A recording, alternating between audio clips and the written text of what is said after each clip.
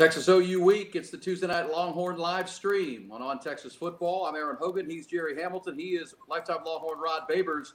And we are counting down the days, counting down the hours to the 119th meeting of Texas and Oklahoma. A fairly big game at the Cotton Bowl. Number 3 against number 12. We're taking your questions, comments, and thoughts. And we're going to have some deep dive conversations about this game itself. Also, obviously, Jerry will have the recruiting thoughts. Rod's got stacks of notes and ready to go with the deep dive breakdowns. Aaron, that was unbelievable before he started. Rod looked like he had play sheets from the 70s for It's unreal. Oh, man. It's unreal. It's a problem. Yeah. Well, it's a problem. That's why my wife kicked me out, and now I'm in the office in the back. Hey, Rod took the shoe boxes, used to keep the recruiting letters in when he was a high school kid. He kept the shoe boxes for all his notes now. There you go. That's a little taste of it. Boom. Look at that. Boom. There you go, baby. That's gold right there. It's gold. That's a lot. That's a lot. Hey, that's a lot of amoeba blitzes, okay? Simulated pressure is what that is. Well, so Rod, you were a part of the Mike Leach game plan game back when your first Texas OU game, right? When he dropped it on the ground. I mean, you got to drop some of your. Oh, you got to drop some of your game plans. Yeah, that's the only one I won. I don't even know how. We were down double digits because we fell for the old banana in the tailpipe Mike Leach dummy script at the beginning of the game. And Tom Herman, Oscar Giles took it up to Carl Bull Reese, and he said, "Oh, this has got to be it, guys. We're about to roll these guys." They got down double digits, found a way to win the game. That's my only dub against Oklahoma. Actually, I took a lot of L's after that, unfortunately. So, hey, man. It was all in fun now that we actually won the game. If not, that would have been a humiliation for the agents. Yeah. Mac and the staff were introduced to the Texas OU rivalry and Mike Leach in full force right then. Mike Leach. We miss Coach Leach. One of the greats all time. One of the greats all time. Yeah, what a great story. Hey, Aaron, I gotta say, great Nolan Ryan jersey, man. I love it. I love it back there. I'm a Friendswood guy, and he was right next to us at Alvin, man, and he used to play basketball with one of his sons, so that's awesome to see the Nolan Ryan jersey. Well, nice. A little name drop. Like, you can't see it because it's dark and we got the ball game on, but it's signed. He re-signed it with all of his, 7 no-hitters, all kinds of stuff. Oh, I have a son named Nolan, as a matter of fact, and Nolan is probably the most famous person in my phone. As a matter of fact, I have his actual cell phone. He's a great guy, a great dude, great family. I've gotten to know the Ryans through the Express and everything here since they built that ballpark, and just great people. So, I mean, obviously, I grew up like you did in Houston, and would go to the Dome when he would pitch. And now it's amazing to have any relationship with him at all. It's pretty darn amazing. But thank you for that. Yeah, so that came personally from him. That was a nice gift. But that's a great family. But it's a big game, guys. 119th time, the final time in the Big 12. And let me get both of y'all's Tuesday thoughts. Like, where are we on this? The Longhorns, are almost a touchdown favorite. They won this game, a year ago Sunday by 49 points. How much ground has Oklahoma made up in your mind, Jerry, in this game? I mean, Texas has improved from even last year. How much closer are they than what we saw 1 year ago Sunday? My answer is, Aaron, I don't know for sure. We're going to find out Saturday. They have 43 new players on this roster. They turned over half the roster, which means half the guys weren't there for 49-0 last year, so it doesn't mean anything to them. Right. That also means they've upgraded positions. I think they're better. Look, they're really good at linebacker. They're better in the secondary. They're older. Gentry Williams is going to be a really good player. He was young. Peyton Bowen's a 5-star safety that's finding his way at Oklahoma right now. They have better. Billy Bowman's a more experienced player. Those guys are older. They're better. How much better? I don't know. Key Lawrence has a couple of picks this year. I think that Texas still has a decided advantage. Bobby and I talked to Tom Luganville at ESPN about this right before the season. We talked about how Texas has a decided advantage on the offensive and defensive lines, and that is so big when you're moving to the SEC. Brent Venables knows they're moving to the SEC, and you're trying to get bigger on the line of scrimmage, especially on the defensive line for Oklahoma. Texas has a decided advantage on the lines, and I really do think sometimes it's more we talk about all right, games won in the trenches. I actually do think for Oklahoma to have a real shot in this game, they have to be able to compete in the trenches for 60 minutes. I think that's a pretty tall task, Rod.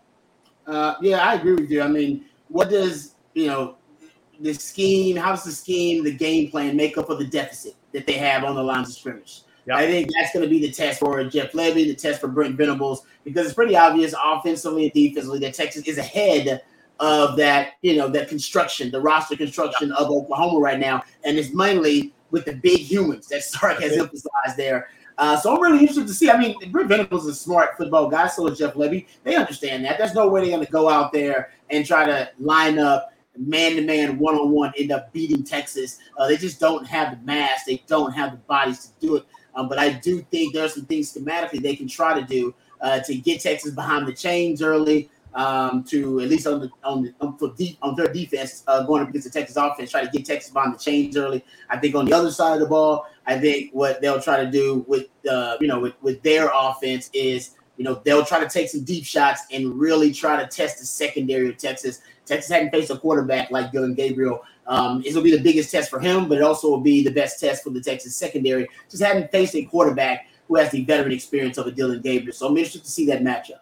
Hey, we're getting a number of questions, Aaron, right out of the gate, and it kind of speaks to what Rod was talking about. I want him to jump in here. We've had a lot of questions. If Sanders can't go, and by the way, Sark said we'll know more Thursday on Sanders. Sanders is going to try to go. It's his last game in the rivalry before he goes pro, guys. He's going to try to go. This question is if he can't go. What do you think Sark does? How do you think he changes things up? Do you think he goes more jumbo? Just says, okay, we got a power run because we lost one of the guys that makes a difference here and makes this passing game go because he is the walking mismatch. Do you think Jonte Cook plays more and you see more four wide against Oklahoma? Is there a matchup you like more against Oklahoma with what you've seen on tape, Rod? Yeah, I'm with you. I think we go toward the jumbo package. I think that's what Sark does. If you look at that last game versus Kansas, when JT Sanders went out, I think it was the end of the first quarter, beginning of the second quarter, that's when they start to use a lot of that 6 offensive line package, what they call the Big 12 package with Malik Agbo. 22 snaps of it. That's the most they've had since they introduced that package last season. And I think that was Sark's adjustment to losing JT Sanders. Now, I don't think there's anything that can really supplement for that loss. As you pointed out, he's the biggest mismatch on your offense, even including Xavier Worthy. I mean, that guy's a matchup nightmare.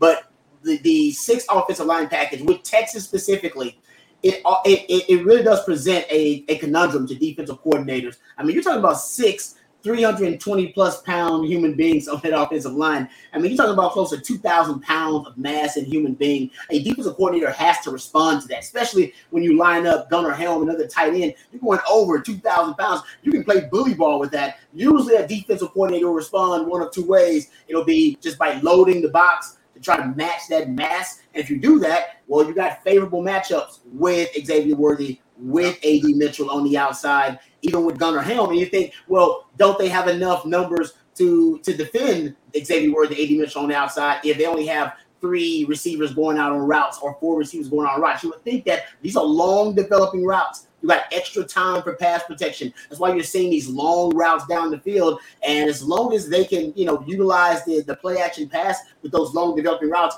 you're still in danger. I went and did the numbers. Texas averaging over 14 yards per attempt in that game versus Kansas when they threw out of the 6 offensive line package. So you're talking about deep vertical routes down the field. And I think that's the element that Sark likes about that package. That, well, it's not obviously you're taking one of your weapons in the passing game off the field, but if they don't match you in the box with mass and with numbers, you can just play bully ball and run the football right down their throats. But if they do match you, you got favorable matchups on the outside, one-on-ones potentially with A.D. Mitchell and with Xavier Worthy. It really is a pick your poison kind of scenario. So I think that's why he likes that 6 offensive line package. Yeah, that'll be interesting. You talked this morning, Rod, on our show on the Horn that bend but don't break. I mean, we've had these teams coming in. Wyoming did it for sure. Kansas tried to do it for 3 quarters. Just keep Texas inside. Don't give up the explosive play. Don't let Jonathan Brooks into the end zone. Don't give it up over the top. Tackle them inside the 20-yard line and see if they can, execute the red zone. I mean, I got to feel like knowing Venables is still kind of outmanned here and outgunned. Even without JT Sanders, it's got to be a bend but don't break mentality, less blitzing and more let them get the yards between the 20s, but then see if we can force field goals, see if Bert Auburn can make the field goals and keep ourselves in this game into the fourth quarter. I got to feel like, that's something we saw Kansas and Wyoming do. Does Oklahoma do it with better athletes than even those two schools and a better offense? I agree. Yeah, because Texas right now, one of the places they've struggled with is the red zone right there. I think 108 in red zone touchdown percentage, field goal percentage. Obviously, we talked about Bert Auburn struggling a little bit too. And Oklahoma is one of the better red zone defenses. Texas actually has, I think, the number one red zone touchdown percentage defense in college football, and at the number 3 red zone defense in college football. So Texas defense doing really well in the red zone. But with Texas, because Sark, we just talked about, he relies on vertical passing game and the vertical shots downfield. Because of that, even if you're talking about not the deep shots, if you're talking about deep curls, I mean, they're running 18, 20-yard curl routes downfield now. Even, with that version of the passing game, that is eliminated in the red zone. Defenders like myself don't have to worry about, the top being taken off of defense. I can rally late to a lot of routes in the red zone. So I think that's why the kind of spatial Darwinism of it all, it does help. I think it's advantageous to the defense once it gets down there. It's almost comforting these days to the defense to be in the red zone. So I agree with you. I think that's where you probably want to bow your back against Texas. And you might give up things in between the 20s, but right there inside that 20-yard line in the red zone, that's where Texas had a lot of struggles. There's Texas boy with the super chat. This needs to look like the game in Fayetteville. We will let them know they're not quite yet ready for the top SEC level teams. Yeah, I mean, that's that'll be interesting, man. I mean, look, to your point, Rod. Here's a question I have for both of you guys, and I asked you this the other day, Rod. Does Venables bring a lot more corner blitzes? And even if it's run blitz situations, if Texas isn't that heavy, well, he's a very smart defensive coordinator, right? He's not just going to play you straight up. He is. I think he's going to bring more corners, nickels, safeties. I think he's bringing it all this game, because after 49-0 last year, one of the things he can't do, and we've had people comment, he looks nervous in his press conference. Anybody's watched Brent Venables' press conference, that's how he always is. He's about 7 Red Bulls in at that point, right? He's not that boisterous, energetic speaker. That's not his MO. But I think he's bringing everything, because after 49-0, I agree with Aaron's point, but I also wonder this from a coach's in his head standpoint.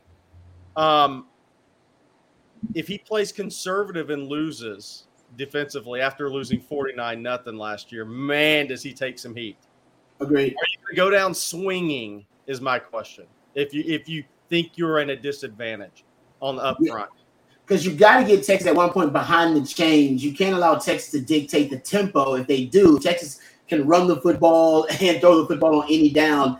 Oklahoma's got no chance. I'm with you. I think early downs, you'll see them run blitz a little bit to try to make some plays, because they can't allow Texas and that mammoth offensive line to just run the football down their throat and play bully ball. What they can do, because Texas likes to pull their guards a lot in the run game, and even in their play-action pass game, what they can do is try to shoot those gaps, all right, slant, and try to make plays in the backfield and penetrate and get Texas in some negative plays and then get them behind the chains. Then there are predictable pass situations. And, yes, I agree, Jerry, either they're going to blitz or they're going to come with simulated pressures, very exotic looks to try to confuse Quinn Ewers. And we know that Brent Venables has to put something on the field on Saturday that he hasn't shown on film yet. He has to. That's the only way really to confuse Quinn Ewers. And if Quinn Ewers knows exactly what he is going to see, or if he sees exactly what he's been prepared for by Sark during the week, really those game plans, whether it be Bama, whether it's talking about Baylor, or we're talking about Kansas, man, he has started fast and he has looked really confident, and he's looked like one of the better quarterbacks in the country. But when he is indecisive and when he doesn't actually know what he's looking at, play to play during the game, and he's not prepared for it, and Sark has even admitted, hey, there are times this season where teams have shown us a look on Saturday that we didn't prepare for by watching them on film. They gave us something totally new. Texas had to adapt to it. Those are the two games that we assume where Quinn Ewers starts slow. And I think Brent Venables, paying attention, he's got to throw something at Quinn that Quinn hadn't seen. I'm not sure exactly what that's going to be. Maybe he could go to some more three high, 3 down looks. That's in his repertoire. It's not something he majors in necessarily, but it's in his repertoire. I don't know what he's going to throw out there. There will be something he throws out there that Texas just hasn't seen on film quite yet. He brought Gentry Williams from the corner to try to stop the run against Iowa State, which I thought was interesting. Anyone worried about big game Dylan Gabriel? So we've gone from big game Bob to big game Dylan Gabriel, Aaron Hogan. Yeah, who didn't play in this game. And to Rod's point, the one thing Oklahoma does have this year is more team speed, right? They were terribly slow last year in this game. Just sitting in the press box looking down on it, it's like, my gosh, these guys are – I don't think I've seen an Oklahoma defense that slow. Texas ran away from them. Bijan, they couldn't catch up to him. This is a faster defense, there's no doubt. So I'm intrigued to y'all's X's and O's conversation about how Brent Venables attacks it. I see the point of we got to be aggressive, but at the same time, Texas can attack that. Quinn does feel better to me against the blitz when he knows it's single coverage and he can throw one-on-one throws and not have that muddled picture that Rod talks about. It's a chess match for sure. And, Sark, the one thing for sure, they lost the game 2 years ago in his first battle with Lincoln Riley. Wasn't about the early part, though. They built a big lead. I mean, he's come out with great scripts, with great game plans to start both Oklahoma games. I mean, last year was the route, but, 2 years ago, Caleb Williams came in and with a Superman's cape on and, bailed Oklahoma out, or that thing would have turned into a route too. So I got to feel like Sark feels pretty confident. And I think there's a good awareness between Sark and Brent Venables is, their days at Alabama and at Clemson. They've studied one another, and they're similar, right? They're going to bring a lot, just like Sark brings a lot of personnel groups and positional groups and then packages. Brent Venables does the same, and that's the chess match that's going to be fun. I still think that Texas has the much better roster, much better players. So to your point, he's probably got to gamble a little more than he'd like to in this game to try to force some issues and try to force some turnovers where he can to give his team an advantage. I think to your point, Aaron, before we take a second for Energy Texas, if early on in the first quarter, it's this, from their sidelines, they say, we knew their line had an advantage and now we're seeing it up close. I think that changes how aggressive you have to be, right? If Oklahoma holds up a little bit in the first quarter, then maybe that changes how you look at this game. But I think it's going to be very interesting from Oklahoma's standpoint when they're sitting on their sidelines watching the Texas offensive and defensive lines. If Texas walks out there and this is a decided advantage, we're seeing it after 2 drives, then it's going to be interesting to see if they get more aggressive. By the way, we have a special guest today, Daniel Cruz, Texas commitment, who picked Texas over Oklahoma. He's going to join us here in a few minutes, or he's scheduled to. We'll see. Gets out of practice, got to get home. But before that, I want to take a second to talk about Energy Texas, sponsor of the Tuesday night Longhorn live stream, before we get to more questions.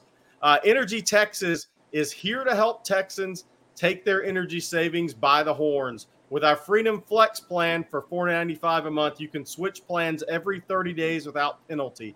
Enjoy Texas-size rewards and Texcellent customer service you can hang your hat on. We serve Texans without the bull. Energy Texas for Texans, by Texas, by Texas. When Energy Texas becomes your energy provider, you're dealing with and calling people in the great state of Texas. Not back east, no overseas, Texans. We're proud to be from the greatest state in the union and prouder still to be fighting for the little guy against big power. So thank you to Energy Texas for being the sponsor of the Longhorn live stream on Tuesday nights. Like I said, we're going to get to the super chats now. Daniel Cruz, center, one of the top 200 prospects in the country, is scheduled to join us whenever he gets set up after practice. And he picked Texas over Oklahoma. It'll be a fun little conversation. I'm going to ask him how he would have attacked Rod Babers pulling. That should never have to happen. Hey, Rod, I'm going to call. Just beware. I'm going to call you a little Smurf out there on the edge. Okay, when the 6'3", 10-pounders coming at you. I remember playing against Nebraska my freshman year, and that actually was a reality. They'd pull one of them centers out, and they'd ask Rod B to nickel back to end up blowing up the play. Set the edge, baby. Set the edge. I'm like, nah. Yeah, set the edge. Yeah, that was like a mountain. That was like a mountainside. It was like a mountain slide, right there, a dirt slide, man. I didn't set the edge. I tried my best. We have a couple of super chats. I think Matt pulled one of those back up. We can pull one of those out. Jordan S., thank you for the super chat. Texas has the advantage on the lines by a lot. Skill players through the two deep also advantage Texas. OU just doesn't measure up. They'll let Moach improve because of their inferior competition. I think to Aaron's point, they're a faster team. They improve. You don't turn over half your roster at a school like Oklahoma and not be a better team, right? And they're going to be better. They're going to look better, obviously, against Texas. Dylan Gabriel didn't play. They're a year older. Their two tackles they got out of the portal are good players. The Rouse kid who will go up against he's from Stanford, Aaron, that transferred in. Guyton from TCU was a guy that Gary Patterson once said could have been a first-round pick. He has that much ability. But, Rod, do you see to Aaron's point, do you see a faster Oklahoma team on tape this year? More athletic team? Yeah, it definitely is. You can even tell with the secondary. They got guys that now making plays on the football. They got 10 interceptions already. One of the national leaders. They lead the Big 12 in takeaways. That is a deep. I think the strength is in the back seven. And you talk about the linebackers. That's where it starts. They got two of the best linebackers in the conference. And Stutzman is a stud. He really is. And he's he's one of the better coverage linebackers out there, too. We talk about Jalen Ford being a really good coverage linebacker. They got really two linebackers that are not liabilities in coverage. As a matter of fact, they're assets in coverage. So if you put those guys out there in zone or even matched up sometimes against running backs, tight ends, JT Sampson, if he's not 100%, those guys they can hold their own at times too. That's something to watch out for. But there's no doubt there's more speed offensively and defensively. Offensively, you see it with the deep ball. They got some guys that can try to burn past you, and they've thrown. I believe got 22 deep balls and completed 13 of them so far this year. Dylan Gabriel's close to 60% completion on deep balls. That's something Texas has to be wary of too. That speed of Oklahoma. That's one of the few things I think they'll try early and often versus Texas to see if they can just get a pass interference, get a deep shot. They're not going to march the length of the field on Texas. I don't see that happening. They're going to have to get chunk yardage plays somewhere. Their best bet is a deep shot down the field somewhere or another. Yeah, to the roster point, Jerry, Rod and I talked this morning. Rod brought up the great point of how many players off the Texas starting 22 would you trade for the Oklahoma counterpart? There's not many. You got to kind of do and that's where Texas has the advantage without a doubt. But I also look at it and ask you all the question, the Oklahoma schedule disadvantage or could be an advantage, right? The highest ranked team they've played in the country so far is SMU, and they're like 51st in the country. Their schedule with 5 wins are not good. But to Rod's point that we've talked about, that they haven't had to show much, right? They haven't had that big game yet. So anything that Venables has in surprise party or offensively, it'll come. But at the same time, you mentioned the 43 new players, Jerry. They haven't played in this game before. Texas had the Alabama game. They've played, and then they played at Waco in the blackout. They've been in a big environment with College Game Day. They won this game last year. I think Texas has a big advantage as far as handling that early emotion, that early hype. There'll be a lot of Oklahoma players, including Dylan Gabriel, who didn't play in this game a year ago. And he might not even remember it. He was foggy. He might not even remember this game last year. Yeah, I just think it's the subplots of a big rivalry. But Texas does have the advantage in prepping for this game, knowing the College Game Day thing, how big it is. Longhorns had to do that at Alabama, and they passed that with flying colors. So Oklahoma, they could have some surprise party things going behind the scenes with the game plan. But at the same time, they got to handle the early emotion of this game because they found themselves behind in this game each of the last couple of years. That's a great point, Aaron. And we're going to talk more about it, guys. We're going to get to your questions, your super chat questions, your questions, general, a lot more conversation. Right now, we're going to bring in Daniel Cruz, Texas commitment. There he is. One of the I think he's the best center prospect in America. I'll tell you that. Hey, so Daniel, you're here with Aaron Hogan and Rod Babers. You see back there, Rod Babers wore number 21, all right? Rod played corner at Texas. And Rod and I broke down your senior film on Talking Ball a couple of weeks ago. So here's my leadoff question. You're pulling at center, and you see this Smurf corner out there named Rod Babers. What are you doing to him on Friday night? Man, on Friday night, I see blank, and I just start running hard, and once I see a little corner, I'm like, yeah. This is going to be on the highlights right here. Once I know it's the screen, I get that corner. After you fall on him and keep him down, you help him up, though. That's what we like about you. Absolutely. Yes, sir. Next play, that's the most important play for me, and then just try to get at him, basically. Hey, Dave, I want to ask you, man. You played all along that O line. You just you're a lineman, period. What has been the toughest transition for you, and what is in your opinion, the toughest position to play on the O line? Toughest position definitely would, in my opinion, since I played all 5 before, but I would definitely say it'd be the left tackle position. Just understanding like when people are blitzing and like, are they bluffing, and like you're basically on an island all by yourself, and like it can be a very hard thing to reach out to that corner that's blitzing off the edge, and like this kid's faster than you, and you really got to stay all the way back. But like that's definitely like it'd be left tackle and center for me, like understanding like who you're doubling with and like all the calls and like, hey, we got to check to this cut, we got to check to this, even front or odd front, stuff like that. But definitely left tackle, in my opinion. Nice. Hey, Daniel, you're one of the few guys that officially visited Texas, officially visited Oklahoma, right? You've been through the Red River rivalry recruiting process, right? Yeah. I yes, mean, sir. were you in the stands last year for the game? Did you attend the game last year? Yeah, I attended with my mom and my sister, and then we left at like third quarter and like started seeing the state fair. But I'm excited for this year. I think it's gonna be a great game.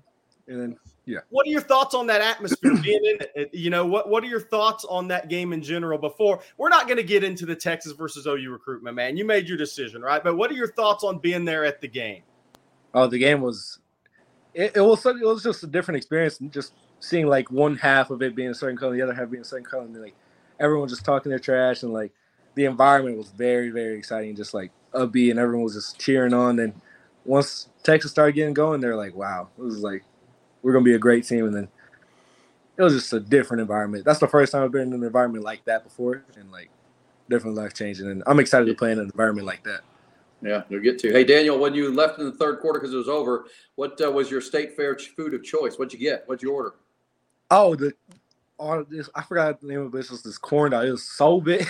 Excuse me, it was big, but like they got it. Everything there in the state fair is just big for no reason. I don't get it. But like I got that, and then like some for big turkey leg. Yeah. Oh yeah. Mm-hmm. And then funnel cake. I had to go with the funnel cake always. Staple of the state fair, but like there you go. Yeah, you know how to eat good over there. Hey, Daniel, you've watched every Texas game. I think you've been at every Texas home game this year. What have you seen from the Texas offensive line? What has you excited about what you've seen from the Texas offensive line? Because obviously it's a more improved, a year older group. But through your eyes, what have you seen from the Texas offensive line that you like? Honestly, I've just seen DJ Campbell like really step up, and like that's what I'm always looking forward to. I'm like, oh yeah, he's starting to step up, and always just stepping up to, people injuries happen, and him stepping up to a big role like that, especially in a big game like that, the Alabama game. That's one of the players I've been watching a lot. And of course, Kelvin Banks. He's ever since I was a junior, since I saw him play, I was just like, wow, like this dude I look up to. This guy I always love seeing, and every single time I see him play, it's just like, dang, he's an athlete. He's good. He should be good going in the first round of the draft for sure. Hey, you have a before you enroll at Texas in January, you get to do something a lot of us will never get to do. You get to be in the locker room after wins as a recruit, right? Oh yeah. You were at the Kansas game, right? No, I had a homecoming thing, but the game before the Wyoming game and stuff like that. What's it like being in that locker room after a team wins? Rod's been in that locker room after a team wins. The recruiting process is different, guy. And Rod's recruiting process, all this happened your senior year. But what's it like being in that locker room as a recruit after a team wins? Man, it's just family. Every single time I go in there, I dab with everyone knows me. We're all super close. We're just all talking like, hey, congrats on the win. Everyone's excited. Everyone's just getting ready to go to like hang out after, go eat and stuff like that. But like, man, the environment and like the energy in there is just like so upbeat, and like some people dance and some people just chilling with their friends, talking about the game and like how it went, stuff like that. But man, that locker room it's the type of place I fit in for sure. And the type of place I. Hey Dave, who hosted you on your visit? Who was your host?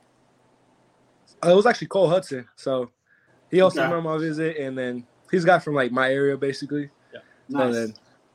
But he was great. He's been like one of my closest friends, or like since the career started over there, since I started talking about Texas. Like Coach Flood got me cooked up with him, and then we just started talking since. And then he's really been helping me in my recruiting, and like that's one of the main factors. Because like if I wasn't so close with the O-line, I probably wouldn't have chosen there. But like since everyone was so close, and like that was like family oriented, and like that's the stuff I kind of wanted. So I just felt really close, and like I felt like that was a brother to me. Yeah, that's cool. I got a question about this week, really, and I know Aaron's got another question. So, your offensive line coach, is he an Oklahoma grad at Richland? No, my offensive line coach is a Texas A&M grad. Texas A&M. Okay, so I mean, is there any trash talk this week? I mean, even from those guys, my head coach, Coach Cates, is A&M guy too, right? I mean, is there any trash talk this week? I mean, it's a big game, right? Not this week. They always say since like, hey, we know you're going there, so I guess we won't harp on you and like say all these mean things since you're going there. We'll root for you when you go there, all right, Cruz? But like, just for you, not the team. But like, they always say little things like, we'll just go for you, not the whole team though. But like, I totally get it. It's fun. I love it. I love them still. Yeah, A&M's got a big one with Alabama on Saturday too. Hey, Daniel, listen, I didn't know that you get to go in the locker room after home games. That's great insight from Jerry and yourself. Coming in January, you're going to finish early. That's got to be a big advantage that you kind of already know a lot of guys. You'll kind of come on campus and kind of you'll know the campus already. It's got to make you and your parents and your family feel very comfortable that you're learning the ropes already, walking in here in January. Yes, sir. Really, my mom was definitely excited for me to graduate early. At first she was a little hesitant because she was like, my son's leaving home early, but then she was like, this is really what he wants to do, and like just graduating early is just like the nutrition in the weight room is just gonna be a big step up from like what I'm doing right now, and like really when I head into early graduation, I was gonna really focus on like learning everything and trying to catch up to like what everyone else is on, basically, just to be on the same page. Last question, Daniel, before we let you go, and we really appreciate you joining us tonight. Absolutely. The transition to center this year. Most people don't know that, hey, this is the first time you played center in a game on varsity. You've been a 4-year starter on varsity, which is rare at 5A, 6A level in Texas. Talk about your transition to center. You're playing both center and left tackle, but talk about that transition to playing center in a game this year, how that's gone for you. Oh, man, at first I was a little hesitant. I was like, dang, I've never had to snap a ball like a day in my life. But ever since like all season started, I was like, okay, I know this upcoming season I'm gonna play center. So every single day after school, I'd get like 50 snaps plus. I'd be snapping with my friend, just back and forth, daily. And like, even on my off days, I'd be snapping to my wall basically, and just like the snapping was a big transition to me. Just like you basically get into that, just snapping and then immediately going out to block someone. But like in the games, once I started practicing, and then it's really transitioned over to the games. I practice hard. I try to practice fast, and like try all these different techniques as a center. But like I'm really thankful for Jake Major. Like the reason I snap like the way I do is because of him, and like I took his technique, and like it's really helped me like just become a better offensive lineman and like center basically.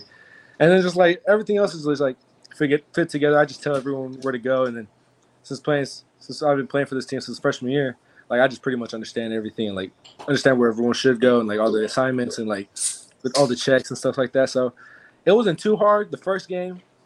I was a little tired because since I didn't play the scrimmage, but like after that, once I got going, it really just clicked for me, and then I was like, okay, this is starting to feel like a really good position for me. There you go, guys. That's Daniel Cruz, Richland High center, plays left tackle, plays D tackle, plays until he cramps up, I guess, like all the skilled guys do. Hey, Daniel, thanks for joining us, and I assume you'll be at the game Saturday. Oh yeah, yes sir. There you go. Texas fans, that's Daniel Cruz, and we'll have him on again later in the season. Thank you very much, Daniel. Absolutely. Thanks, Daniel. Welcome. See y'all later. Yeah. That's cool. He's legit, man. Hey Rod, you want to talk about? I can't believe he never played center at all, though. Just cold. He just started up his senior year. And they're going to project him. He's playing that well. They can project him at the next level. Yeah, I mean, Kyle Flood recruited him at center. Oklahoma, Beadenball, A&M, Ohio State. Everybody recruited him as a center.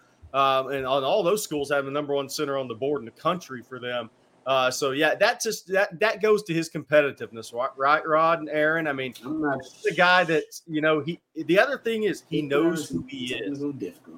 He knows who he is. He knows where he projects, Aaron, and I think that's the big thing. He's not fighting what he is as a player and where he projects best. Well, and tell us about that. The move. Obviously it's probably size driven of why he would be a center, not a tackle, arms and the length and that kind of stuff.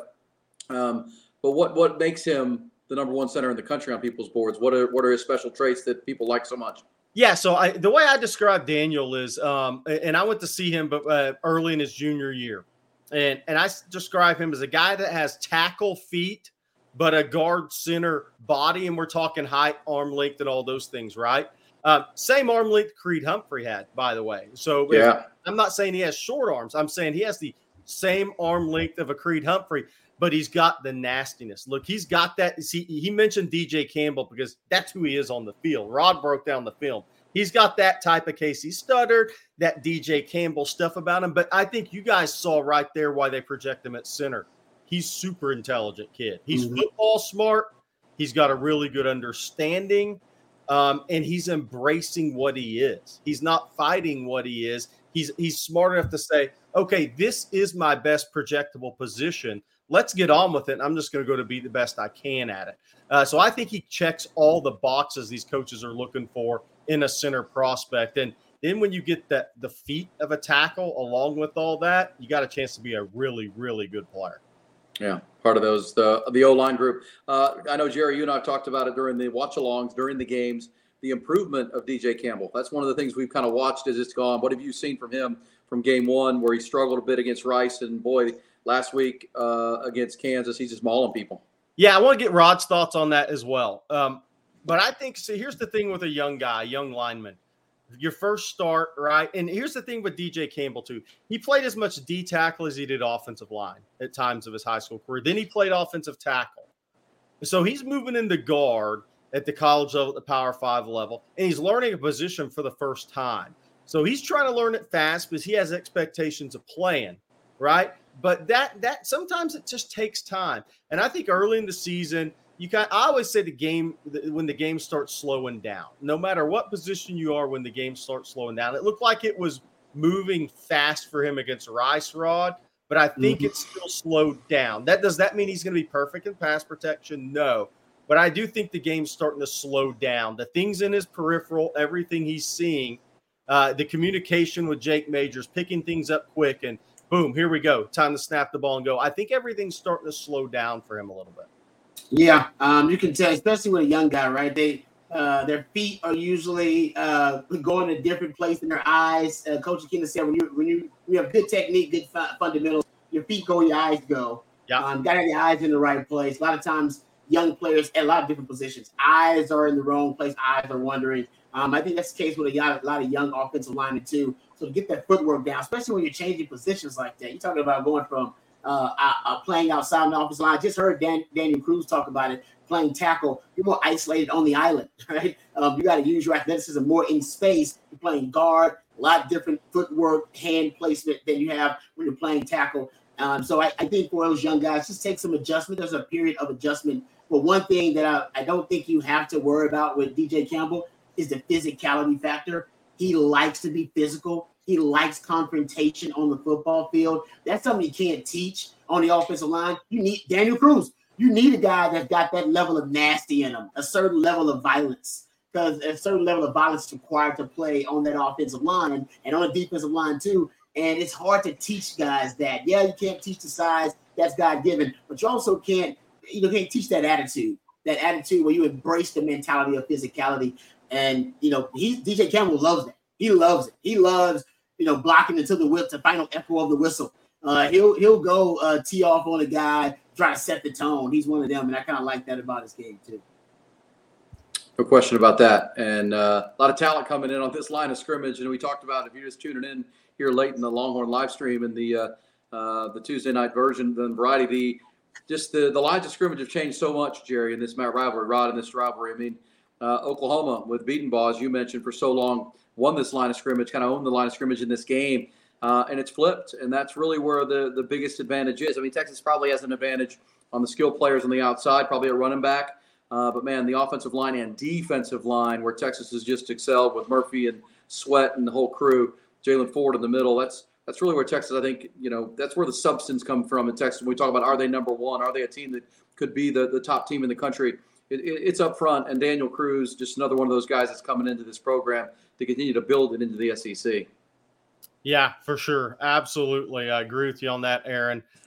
Jordan S., another super chat here. Sideshow Bob, getting the yips is concerning. I get anxiety watching Texas field punts now. Look, he's talking about Bert Auburn. I will say this, though. Snaps haven't been great. That was talked about. Brian Irwin on Lunch with the Coach talked about this. If that hold is an inch off because of snap being outside or high or low, where you plant your foot, if that holds an inch off because the snap wasn't well timed, wasn't accurate, Rod, guys, that affects a kicker. And if we were getting perfect snap hold, and I'm not saying anything against Sanborn, he's doing a really good job dealing with snaps that haven't been accurate. But if you're not accurate in that, if it was accurate snap hold, everything was perfect and Auburn was missing, I think it might be a bigger issue than what I've seen right now. I think especially in the Kansas game, the snaps just weren't there. So you're saying it's multifactorial? Yes. Yes. Okay. Well, locker rooms, kickers go a little mental sometimes, right? They're like a putter. No question. Yeah.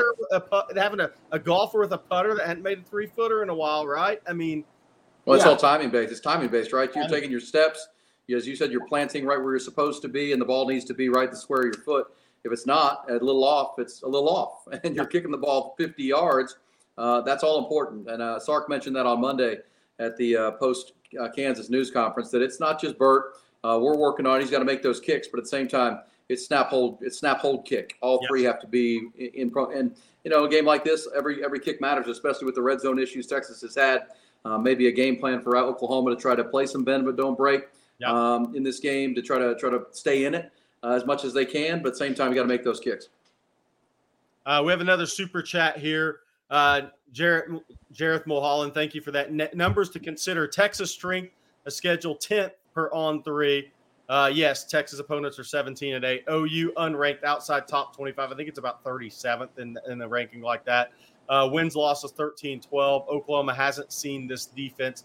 Yeah, I mean, look, Oklahoma hasn't seen a team as good as Texas. There's no doubt about that. That's one of the things I want both of you guys' opinions on. So, which leads me to this. Texas has been one of the least penalized teams in the country, 15th in penalties per game. Oklahoma's 98th in penalties per game, 7 per game, 104th in penalty yards per game, over 61 penalty yards per game. So they've had some issues with penalties, and they haven't really been tested. They've had a talent advantage in games that they won. Now they're walking into a field in an emotional game, against a team that has a talent advantage.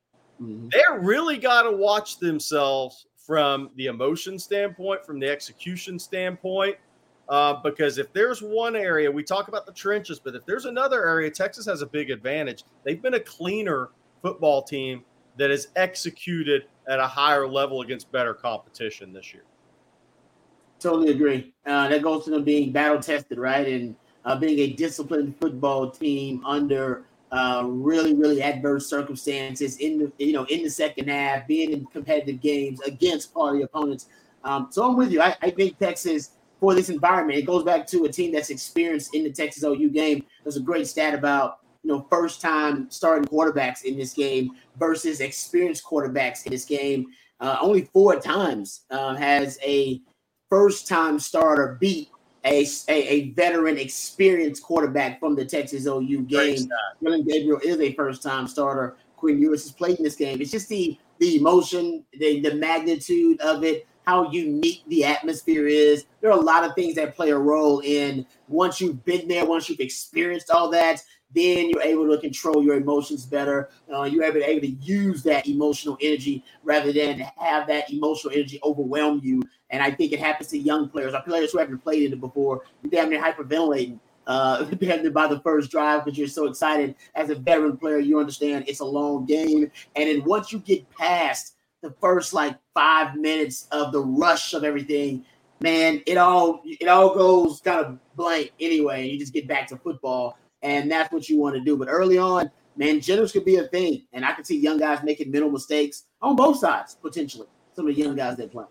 Yeah, as we talked about, Jerry, I mean, Texas has been in a game to this magnitude already with Alabama, and even the Waco game was a blackout and one of the better crowds that Baylor's ever had for a night game, and a game at Waco, and Texas handled that well without the penalties and everything you're talking about. They're very clean, very disciplined in that game, so you feel good about Texas. It's just the mix of players that are veteran players who for a lot of these guys, you mentioned JT Sanders. If he can play, this is probably his last Texas OU game off to the draft. So many of these guys, they're not going to the SEC. They're not worried about it, right? They're going off to be done. Good point.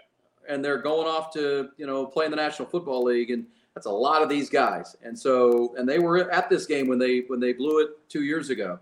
They've seen the highs and the lows of this game. I still think there's a lot of Oklahoma players that have not, that they're new. They've turned the roster over so much that this is going to be a brand new experience for them. And the fact that they're not battle tested. Oklahoma was supposed to play Georgia in the non-conference this year. That's right. And they canceled that game when the SEC decision was made by Texas and Oklahoma. You wonder if they would better serve playing that game. May not have won it, but playing the likes of SMU and Cincinnati and Iowa State and Arkansas State, this is a big step up for them against a team in Texas who has, been there, done that already this year. It's a good point, Aaron. Again, this is a Tuesday night Longhorn live stream. My name is Jerry Hamilton. That's Aaron Hogan and Rod Babers. Thunder Pup, we have a super chat here. Thank you, Thunder Pup. Brett Venables' media chat today was interesting. He knew more Texas players by name and strength, whereas he was pretty vague about his own players except Gabriel. I think OU has surprises for Texas. I think that kind of goes to what Aaron was saying. One thing about not having to be in that game against an Alabama or even a Kansas who, look, somebody said, is Oklahoma the best offense Texas has played? Yes, they are, because Jalen Daniels didn't play last week. Sure. I mean, Jaden Daniels. If he had played, or Jalen Daniels, if he had played, I think Kansas was the best offense because they were so multifaceted, the Rod's points last week. Is Brent being vague on purpose? I mean, they probably saved a little bit for this game, guys. Yeah, no doubt. They have the luxury of it. Because, as you know, they didn't have that big-time showcase game early on in non-conference. Didn't have a big-time conference game early on. And Brent Venables was embarrassed last year, man. I've been embarrassed in this game before. It haunts you the entire offseason, spring practice, training camp. Yeah, you're focusing on getting better, cultivating your craft, focusing on a week-to-week opponent. But in the back of your head, as a competitor, you got embarrassed in the biggest game of the year against your rival on the biggest stage. And there is no excuse for not showing up in this game. So they'll fight like hell. I think Texas is more talented. Texas is battle-tested. But there's no doubt coaches, they're going to coach their butts off, and the players going to play like hell. You'll get a hell of a fight from Oklahoma just because, man, that embarrassing performance last season, they got to get that bad taste out of their mouth. Been waiting all year to do it. Good question there, Jerry. What impact could Quinn making to New York have? This is his second big moment, right? National stage against Alabama. He played great and was the talk of the town, talk of the nation. This is another opportunity. I mean, there's a lot of great quarterbacks, a lot of great players this year, but these are the kind of statement games that when you play well in, people talk about you. I think it's a great question because, look, here's the reality of college football. Whether people like it or think it's fair or not, you win games, you're in the playoff hunt, you win awards. Okay, I mean you're in it for Lombardi, All-American. You just go down the list. I mean, just look at who's won the awards, the highest percentage of those awards the last 15 years. But yeah, I think it would be huge. Look, if Quinn goes out and we're not going to say has an Alabama performance, we'll see. But if he has something close to that and Texas wins the game and looks really good doing it, after looking really good last week against Kansas, at Alabama, he's now stringing games together at Baylor and Kansas. If he puts another one on the board this week, Rod, guys, he's definitely going to be really in that conversation. And the reason Quinn would have a chance to me is they've just played the hardest half of the schedule. The first half of the schedule is harder, is more difficult than the second half of the schedule, unless the pressure gets to this team. I agree with you. I think for Quinn, you got to have Heisman moments. And he had one early on against Bama. He had one against Bama. That was a Heisman moment for him. You need a big stage to have a Heisman moment, or you need a profound, extraordinary performance, statistically, whatever it may be.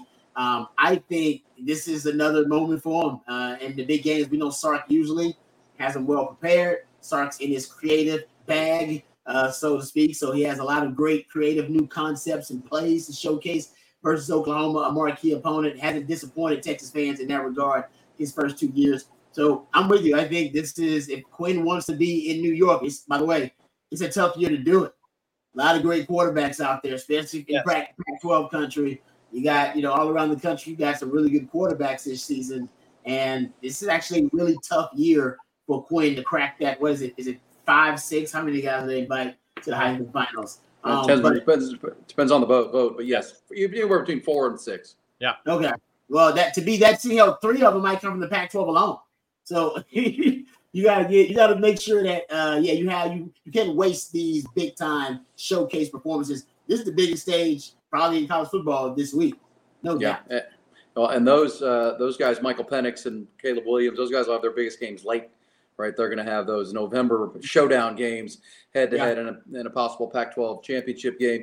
But it's not just for Quinn and the Heisman, right? I mean, you got guys like Xavier Worthy and the Blitnikoff and Jalen Ford and the Butkus. And, these are the kind of games where you put yourself, front and center for those kind of awards, not just the Heisman Trophy. Yep. But Longhorns have a bunch of guys that are in the conversation for those national awards at their position.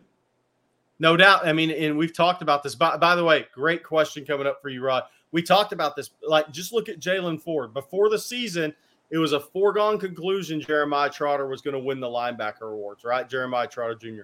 But Clemson's already got 2 losses. Texas goes on and handles their business. It's amazing how things are going to change there. And it has nothing to do with the NFL draft. It has nothing to do with that. Or performance on the field separation. It has more to do with performance on the field wins and losses. Hey, Rod, great question here. How many times has Sark faced Venables as an assistant, and how did he do against him? Oh, that is a great question. I can't tell off the top of my head. That's something I need to go research, but I'm going to get on it tonight. That's a great question. I'm not really sure because I'm trying to think of Venables' resume from being a defensive coordinator, Oklahoma. If they had a cross pass there, Clemson, Alabama. Yeah, so it definitely happened a couple of times. I just can't think of the top of my head exactly what the stats are. I'll do some research. Next live stream, I'll have it. I promise you. By the way, some people have asked about Amari Winston, 2025 tight end out of Calhoun, Georgia, announcing Texas in his top 6, and he plans to be at the Texas OU game this weekend. Amari Winston out of Calhoun, Georgia. They've produced a hell of a lot of good players. I've been up there for games before when I was doing just national stuff. So one of the top junior tight ends in the country, Amari Winston, will be at the Cotton Bowl Saturday, and he does have Texas in his top 6, and it'll be the 2 tight end class for Texas in 2025. So that's a first out-of-state tight end name that is getting serious about Texas. Well, and that's where you go back to the beginning. If you hope JT Sanders can be as healthy as possible. Speaking of guys who could, obviously Brock Bowers is the front runner for the Mackey Award this year, and it was last year. But JT Sanders could also be in that conversation for national awards. Kelvin Banks and some of the interior awards or the lineman awards. That's this kind of game, and they may not have another one like this, Rod. They may not have with the marquee stage and College Game Day and everybody there to see it. There are a couple of decent games outside of this. Ohio State plays Maryland, but this is the game. You played at 11 o'clock. It's over by 2:30. It'll be replayed and talked about the entire day of Saturday of college football. Yep, no doubt. Totally agree. Mike. Thanks for the super chat, Mike. We appreciate it. Watching from Syracuse. Love the content, guys. In what ways can the OU defense make an impact and disrupt the passing game / running game? Jerry and I talked about it earlier. I think they got to penetrate, get in the backfield. I think you'll see run blitzes on early downs. Jerry talked about they'll probably try to bring the house at times and blitz on predictable passing downs. I think they'll throw in some simulated pressure, some exotic looks on predictable passing downs, but you got to get Texas behind the chains. If Texas stays ahead of the chains on Oklahoma, it's going to be a long day for that defense, man, because that means Texas is running the ball effectively. They got to find a way to force negative plays to get Texas behind the chains. I think they'll do that early on with some run blitzes because Texas just has too much mass inside. They have too much mass on that offensive line. And right now, I don't know if Oklahoma has the bodies on the D-line to keep up for 4 quarters with Texas. Hey, we've had a couple of answers to the Sark and Venables 2017, maybe, Clemson, Alabama. The other one people are asking about, which we'll research that, when USC absolutely obliterated Oklahoma in the national title game. Oh, yeah. 04. Sark was either the OC or QB coach / OC in that game, and Venables was DC at OU. That one, we'll have to look back at USC staff. Yeah. Those 2 are making sense to me. You might be right about that. I do know. Yeah, 2017 though, Sark's with the Falcons. They're OC. So I don't know if he was in the 2017 one because he didn't go back to Alabama until 2019. I believe it was 2018. So yeah, he might have just missed him on that one. But I mean, you're right. I do remember that USC Oklahoma. That was 55 something or other. 55-7. That was that was an Old Testament style whipping right there. Mr. Joe 80, thank you for the super chat. In the age of the transfer portal, how do coaches handle transfer players knowing calls or call signs, etc.? It's a great question. I'm not sure I have that answer, Rod. Don't they got to change him? I mean, don't you have to just tweak them? Isn't that the way to do it? Yeah, I mean, I think that's why you see like 7 different signs being held up. Which one's actually the right call, right? I mean, all the games you see on the sidelines nowadays. I think Texas is using NBA teams this year, which I thought was interesting. My kid commented on that because he's an NBA fan. I was like, saw the Indiana Pacers sign. But, yeah, you definitely got to keep the signs changing, right? Yeah, I think so. Because I mean, I know there was a story that that Texas thought some opponents may have picked up on some of their signs last season. I'll talk to a coach. And we can talk to Coach Irwin about it and just ask him. Yeah. I just think it's got to be as simple as we just change the signs, we tweak them just a little bit. I mean, unless you're being really obvious and predictable and your patterns never ever change, it's going to be really tough for teams to sit there and just decipher exactly what every signal means to every different position. Yeah, and that's on you at that point, right? If you're not changing your signs. Yeah. And that probably goes to the Brennan Stewart situation, right? Or the Brennan Thompson, the receiver, yeah. Brennan Thompson, the receiver from Spearman, who's now transferred to Oklahoma, but he doesn't play much yet. But obviously, if he knows the signs, he can help with that. But I'm assuming Texas has changed those. I hope so. If not, then it's like remember John Gruden won the Super Bowl when he was with the Tampa Bay Bucks because the Raiders never changed the signals. Hey, maybe Kyle Flood will pull a Leach and drop the old playbook walking out of the tunnel Saturday. No, man, stuff like that does happen even at the highest levels. Like, so that's pretty wild. Drop the fake playbook out there, right? Drop the call sheet, the fake sheet. Hey, Ashton Allman for UT Boy Cook has a TD Saturday. Rod, I think we're getting closer. He almost had one against Baylor, but the feet got caught on the turf down there. This last week, he caught a little slant in, deeper slant in. Mm-hmm. Again, probably shoestring tackle away. So Jonte Cook's close to making a really big play. Yeah, no, I'm with you on that. I think, and Sark wants him to make a really big play. Right? Sark is really tight about his wide receiver rotations. He does not let anybody just crack that wide receiver lineup. We know, ask Isaiah New York, ask some of these other guys like Casey Kane, ask some of these other players. You don't get to just crack it, especially we're talking about when Sark is in his bag, when the starters are still in. Maybe at the end of the game, when the game is in hand, he'll let some guys rotate in. He's usually pretty tight about that. So if he's letting Jonte Cook get them quality reps, he also wants Jonte Cook to score. He's a big Jonte Cook fan. And I don't know when we're going to see it. I wonder at one point this year, will they break out a 10 personnel package, which is just one back zero tight ends and all 4 wide receivers on the field. In Alabama, they did it at one point. They called it their red package. When you have 4 first-round wide receivers, it makes sense to put the fear of God in defensive coordinators and just throw those guys on the field all at once. If JT Sanders doesn't play, I'm knocking on some wood here, okay? I'm knocking on wood. That does change the game plan. I was going to ask you about that. Yeah, and I wonder if Sark will experiment with it. I don't think we've even seen him throw out 10 personnel since he's been on the 40 acres. He loves tight ends, though, guys. Remember, he says it's the second most important position in his offense behind quarterback. And based on the numbers, I believe it.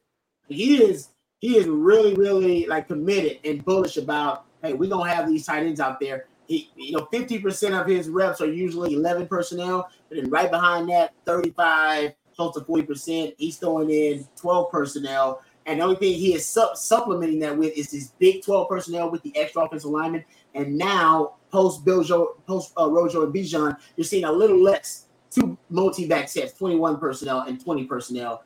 And that makes sense, too, because you just don't have the wealth of talent that you had there at one point. By the way, Ryan Nelson, thank you for he's throwing it out. Sark was the Raiders QB coach in 2004. Norm Child was the OC. I couldn't remember if Sark was still on that staff, so he was not. So, hey, Aaron, I'm going to let you read Brandon Hughes' question. I want no part of this one at all. Rod Wire, Muhammad and Williams not starting. Best players play right. Make it make sense. Congrats on the baby girl champ. Yeah, congrats on the baby girl. Take a sip here. Go ahead, Rod. Yeah. Hey, thank you for that, Brandon. Honestly, hey, I was talking about that with you this morning. We know we know that Oklahoma's going to throw that deep ball because Dylan Gabriel's really good at it, right? He's completing damn near 60% of his deep balls. And when teams throw the deep ball against Texas, and I think they're completing like a third of their deep balls, nothing to be overly concerned about, not a systemic issue, but who they're attacking the safeties, and they're attacking Ryan Watts with these deep balls. And I think one of the tweaks for Texas to better defend these deep balls against Oklahoma would be just personnel changes or to tighten up the rotations of your personnel on defense. We know they like a lot of safeties rotating in and out. There are particular safeties that are being attacked on vertical routes downfield, like Akeem Crawford. Nothing against Akeem Crawford's a good player. But we're talking about the guys who are being attacked. By the way, Rod B got attacked because you'd rather throw at Rod B than throw at Nathan Vasher or Quentin Jammer. So trust me, I'm throwing people out there. You were physically scared of Jammer. You didn't want any part. Nobody wanted any part of that. Yeah, so just talking about people that got attacked, I got attacked a lot, all right? And that was the right move. So they're attacking guys like Keem Crawford. They're attacking Taft.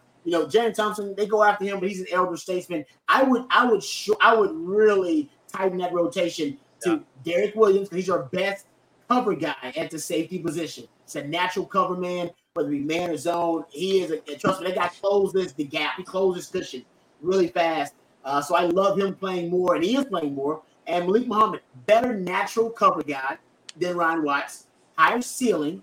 He has better technique at the line of scrimmage, and he's a better ball hawk. The only downside to playing a young Malik Muhammad and a young Derek Williams in that game, or starting him in that game, Texas OU, it is a highly emotionally charged environment. I'll even admit for a young guy who played there, sometimes it is a lot for a young player who's never experienced it. So I think our idea would probably be, the best idea would be play Ryan Watts early and then start rotating those young guys in once the emotional kind of tide starts to subside a little bit and we're just playing football. It's football. Then start to rotate your Gavin Holmes in there, your Malik Muhammad in there, your better coverage guys. And, of course, Terrence Brooks. I mean, he's just a stealer.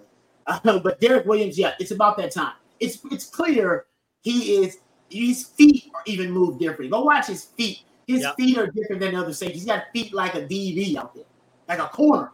Yeah, no doubt. Yeah. All right, Julie asks Super Chat. This is a great question.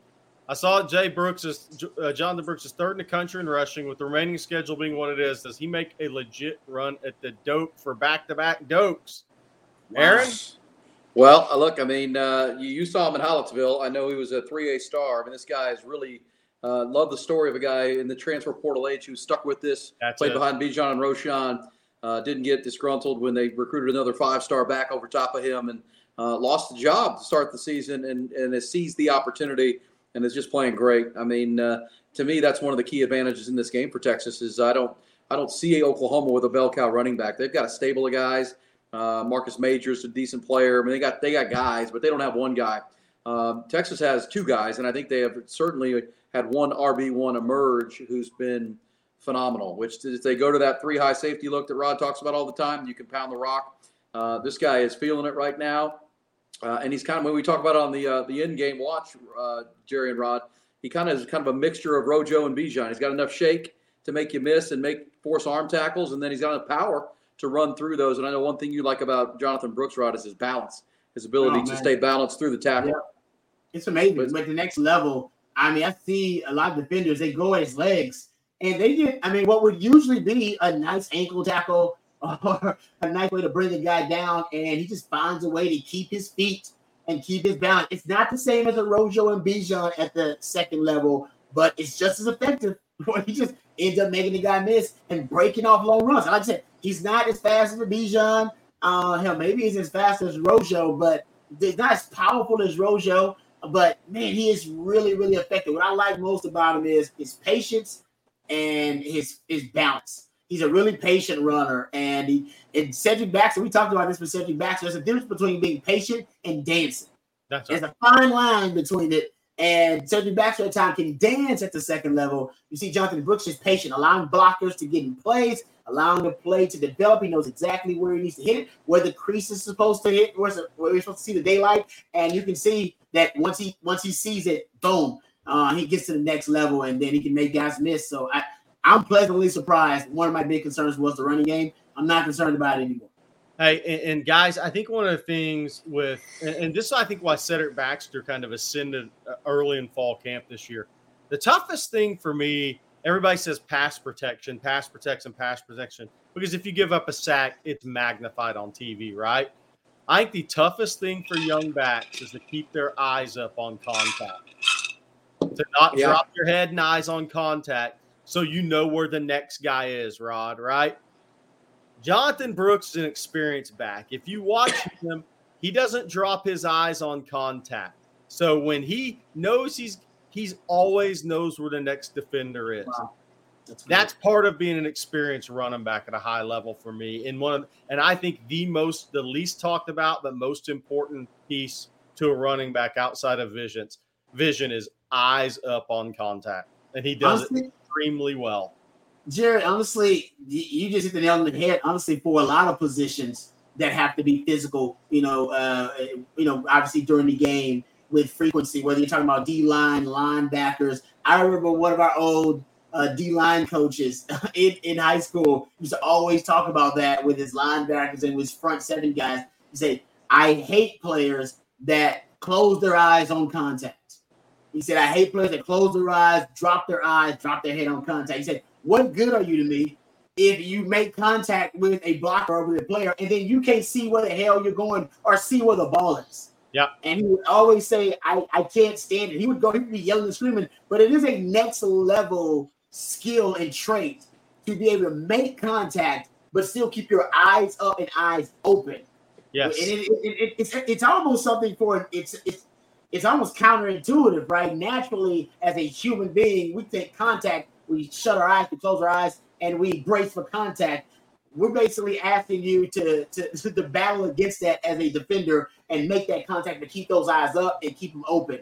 And yeah, that's something I look for if I was a scout in a lot of different positions, not just running. Hey, by the way, Aaron, Rod, before you get the super chat, it's imperative for a defensive lineman. If on contact you drop your head, you're not going to know where the ball is. Two, you better have one great move because you're not going to have a second one at that point. Your bag's going to be empty after one move if you drop your head and your eyes on contact, all right? And I can guarantee you this. If Kyle Flood is watching tape and they see a guy that drops his eyes on contact, where are they running? They're running at that guy because they know after they make contact, he's out of the play. Boom. Period. All right, Shannon Hansen, super chat here. Bijan would have won the Heisman this year if he was still here. Yes, that's true. And Texas would have won the national title if Kevin Durant stayed 2 years, but that's why these conversations are fun. OU has something up their sleeves, but I know Sark has some too. This has always been a game of physicality in trenches.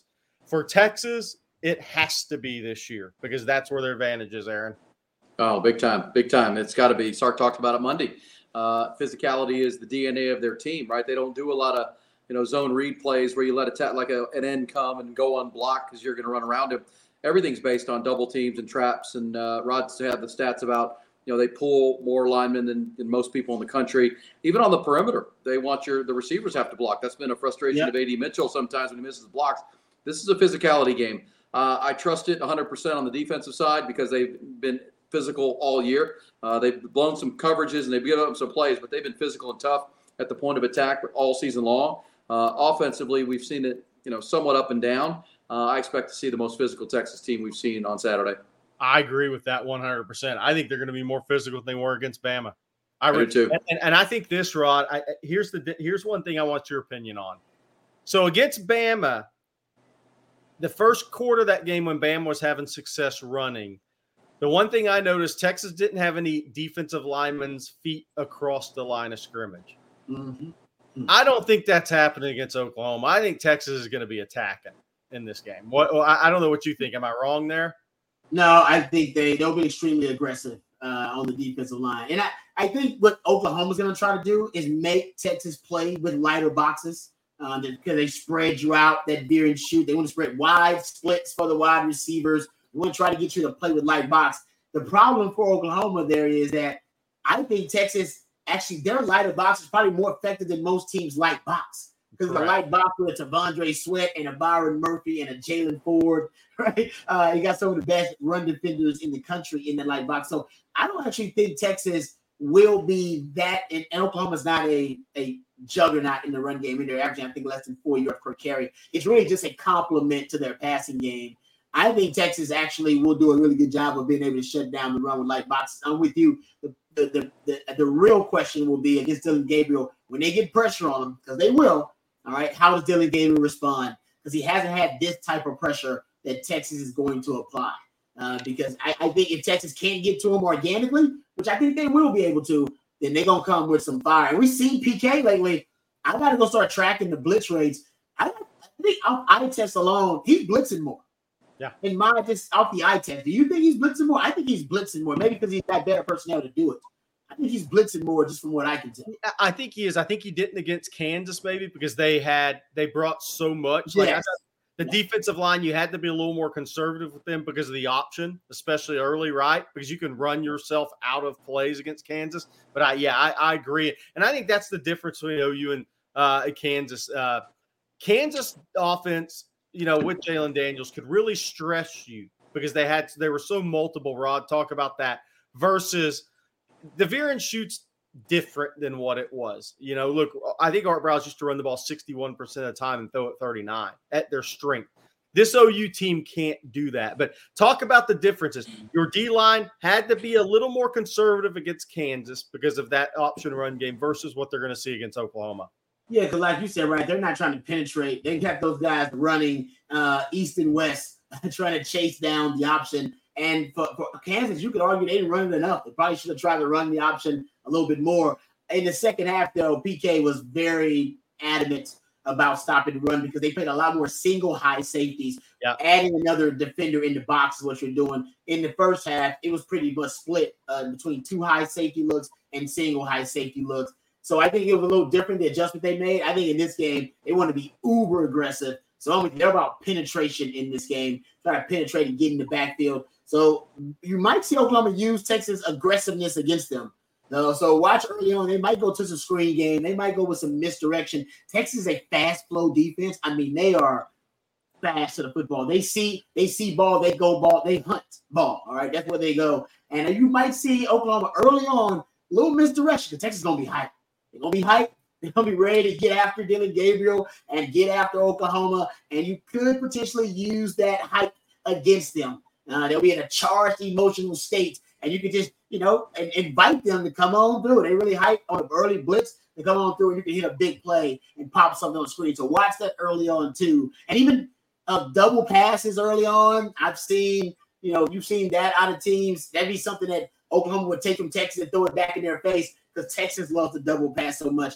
These are things that coaches do in rivalry games. So I wouldn't be surprised if I saw some exotic early on just to use Texas aggressiveness against them. Because I'm with you. I think they're thinking about penetrating, resetting the line of scrimmage consistently. And if they got to do that by blitzing, I think PK is willing to do it. I agree. Hey, Aaron, we got a few more minutes left here, but I want you to tell Texas fans about the plans Friday. Obviously, Terry Black's Barbecue. So all the Texas fans on here watching us know where to find us Friday. Terry Black's Barbecue on Main Street in downtown Dallas. If you know where Deep Ellum is, it's really downtown, but just east of downtown, past 30.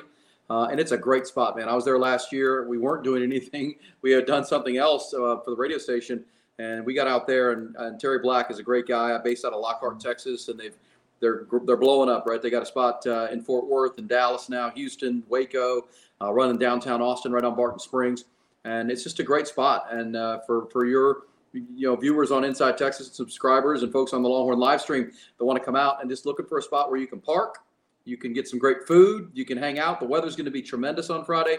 We're going to be there from 3 to 7. I believe you and Bobby are going to do a live stream from Terry Black's 3 to 4. We're going to do some broadcasting there on the Horn to Austin, and from there from 4 to 7. And it's just a great spot. I know a lot of Longhorn fans are looking for a spot when they get to Dallas. They land on the plane or they get to their hotel, drive up from Austin, whatever. They're looking for a spot to come relax, get some food, easy parking, that kind of thing. And Terry Black's is our spot. It's a great place, indoor, outdoor. We'll be on the outdoor patio enjoying the nice weather on Friday. But, man, they got plenty of space, wonderful food. The barbecue is 5-star. And drinks and full bar, televisions. If there are baseball playoff games going on, we'll be watching those and getting ready for Texas OU. It's a perfect spot. It's on Main Street in Deep Ellum, down at kind of west downtown, east downtown Dallas. That's where we'll be 3 to 7 on Friday. Perfect. Nice. Yeah, and Bobby, Bert, and myself will be there. Hey, look, I got to tell you guys, how big has this game gotten? My 17-year-old son texted me yesterday, hey, can I go with you to the game? Can I go with you to Dallas?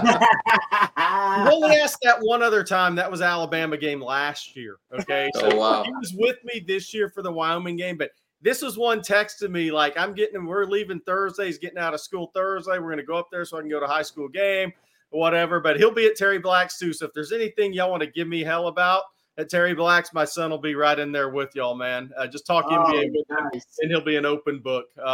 Somebody asked what I'm going to order at Terry Black's. Nothing with mayonnaise, nothing with honey butter. Just a brisket plate with barbecue sauce, guys. But y'all have fun. Somebody's asking if Taylor Swift's going to be there. Gosh, I hope not. Oh. Maybe too.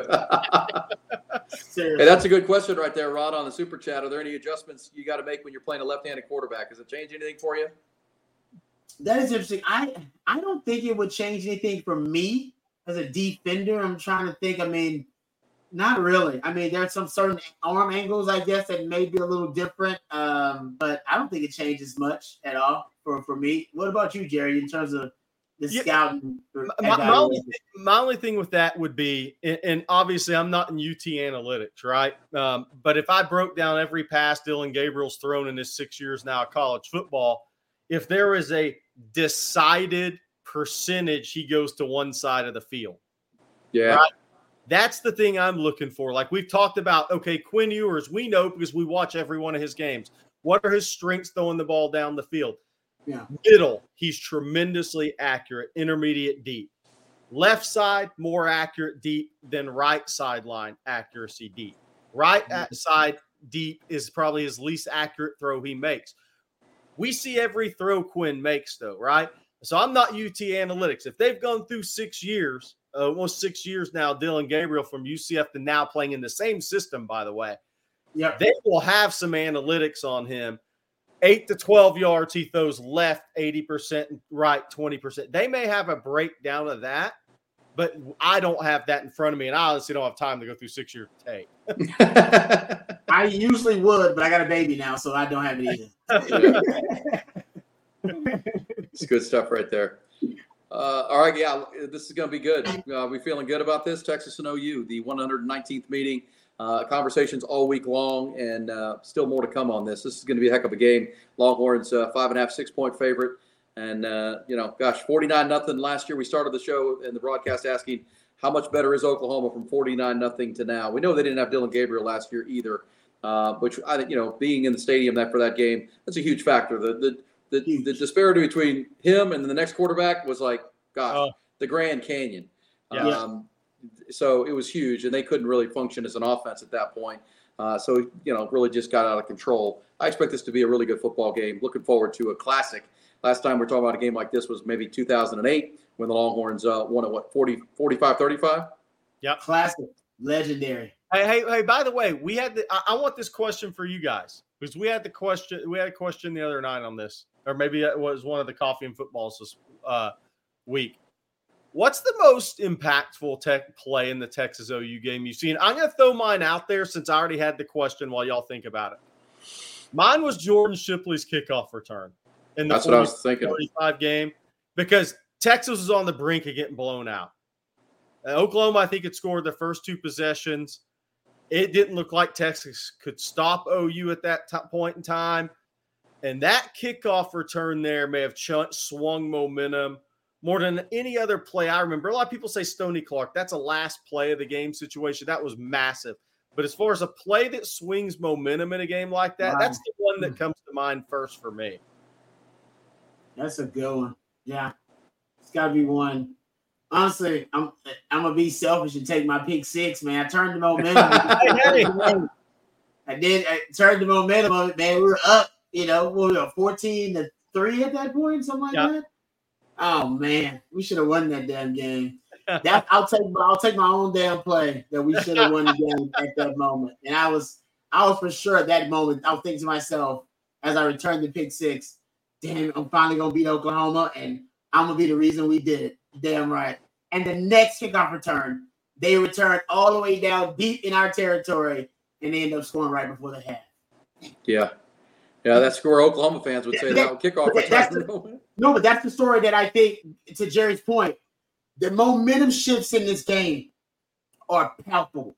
Yes. And you can, because of the way the crowd is split, you can almost feel them. You can hear them. You can feel the momentum shifts.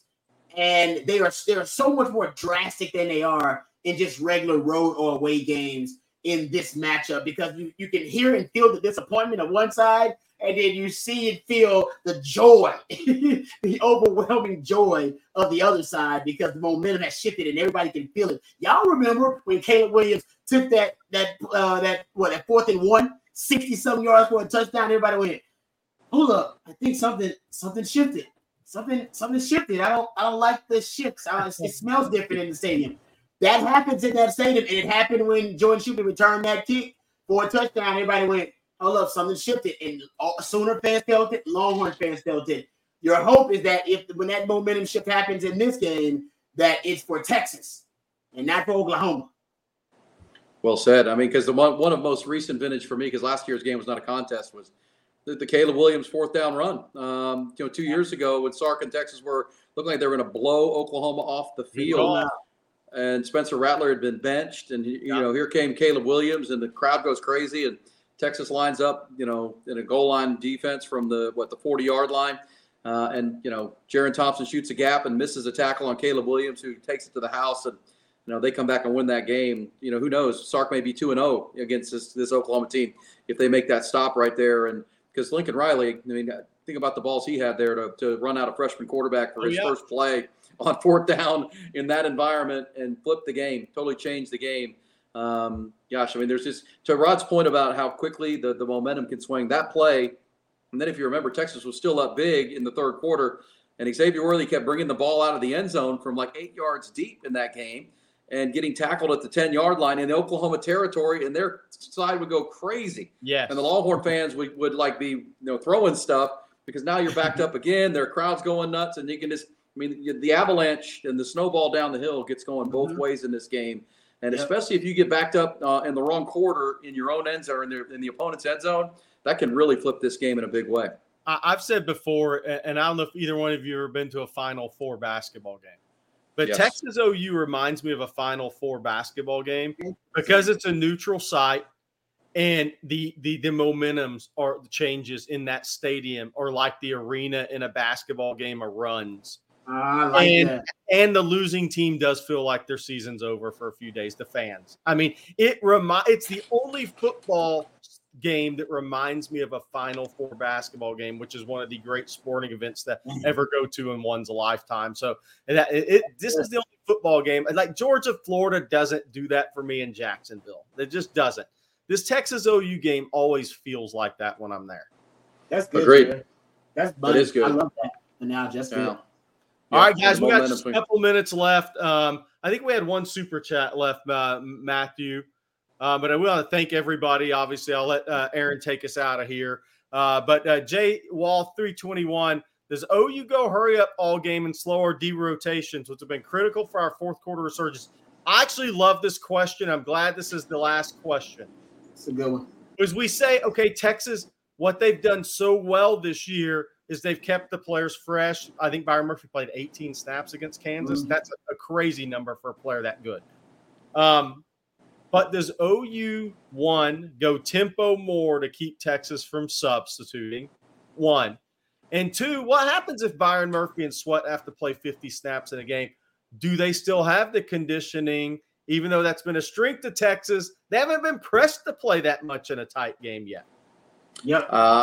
I'll let Rod answer, but I think the weather will help, right? 70 degrees at kickoff will help. It helps. That helps us watching it.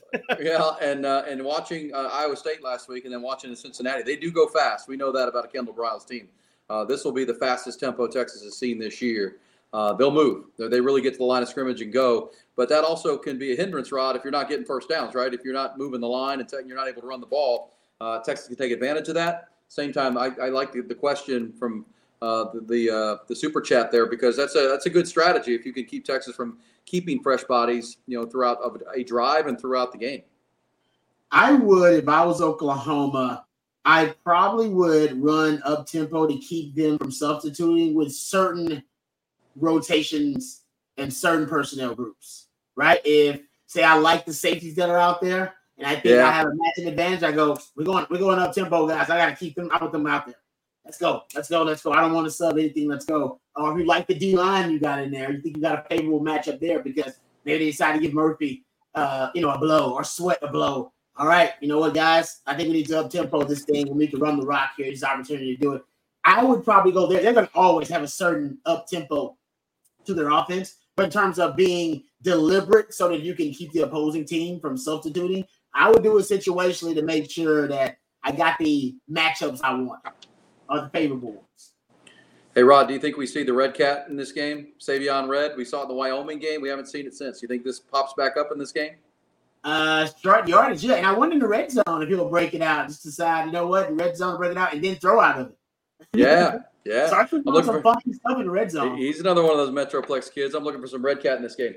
All right, Jerry, what's coming up the rest of the week here on Longhorn Livestream and on the On Texas Football? Want to take a second first. Inside Texas, we have a special right now. If you're a listener to On Texas Football, there it is. Go over to Inside Texas, promo code OTFIT23. $1 for 2 months. Give Inside Texas a try. Over 315 articles per month, 10 articles per day over on Inside Texas on team recruiting. Basketball season's going, basketball recruiting. But we've had tons of stuff on Texas OU this week in recruiting.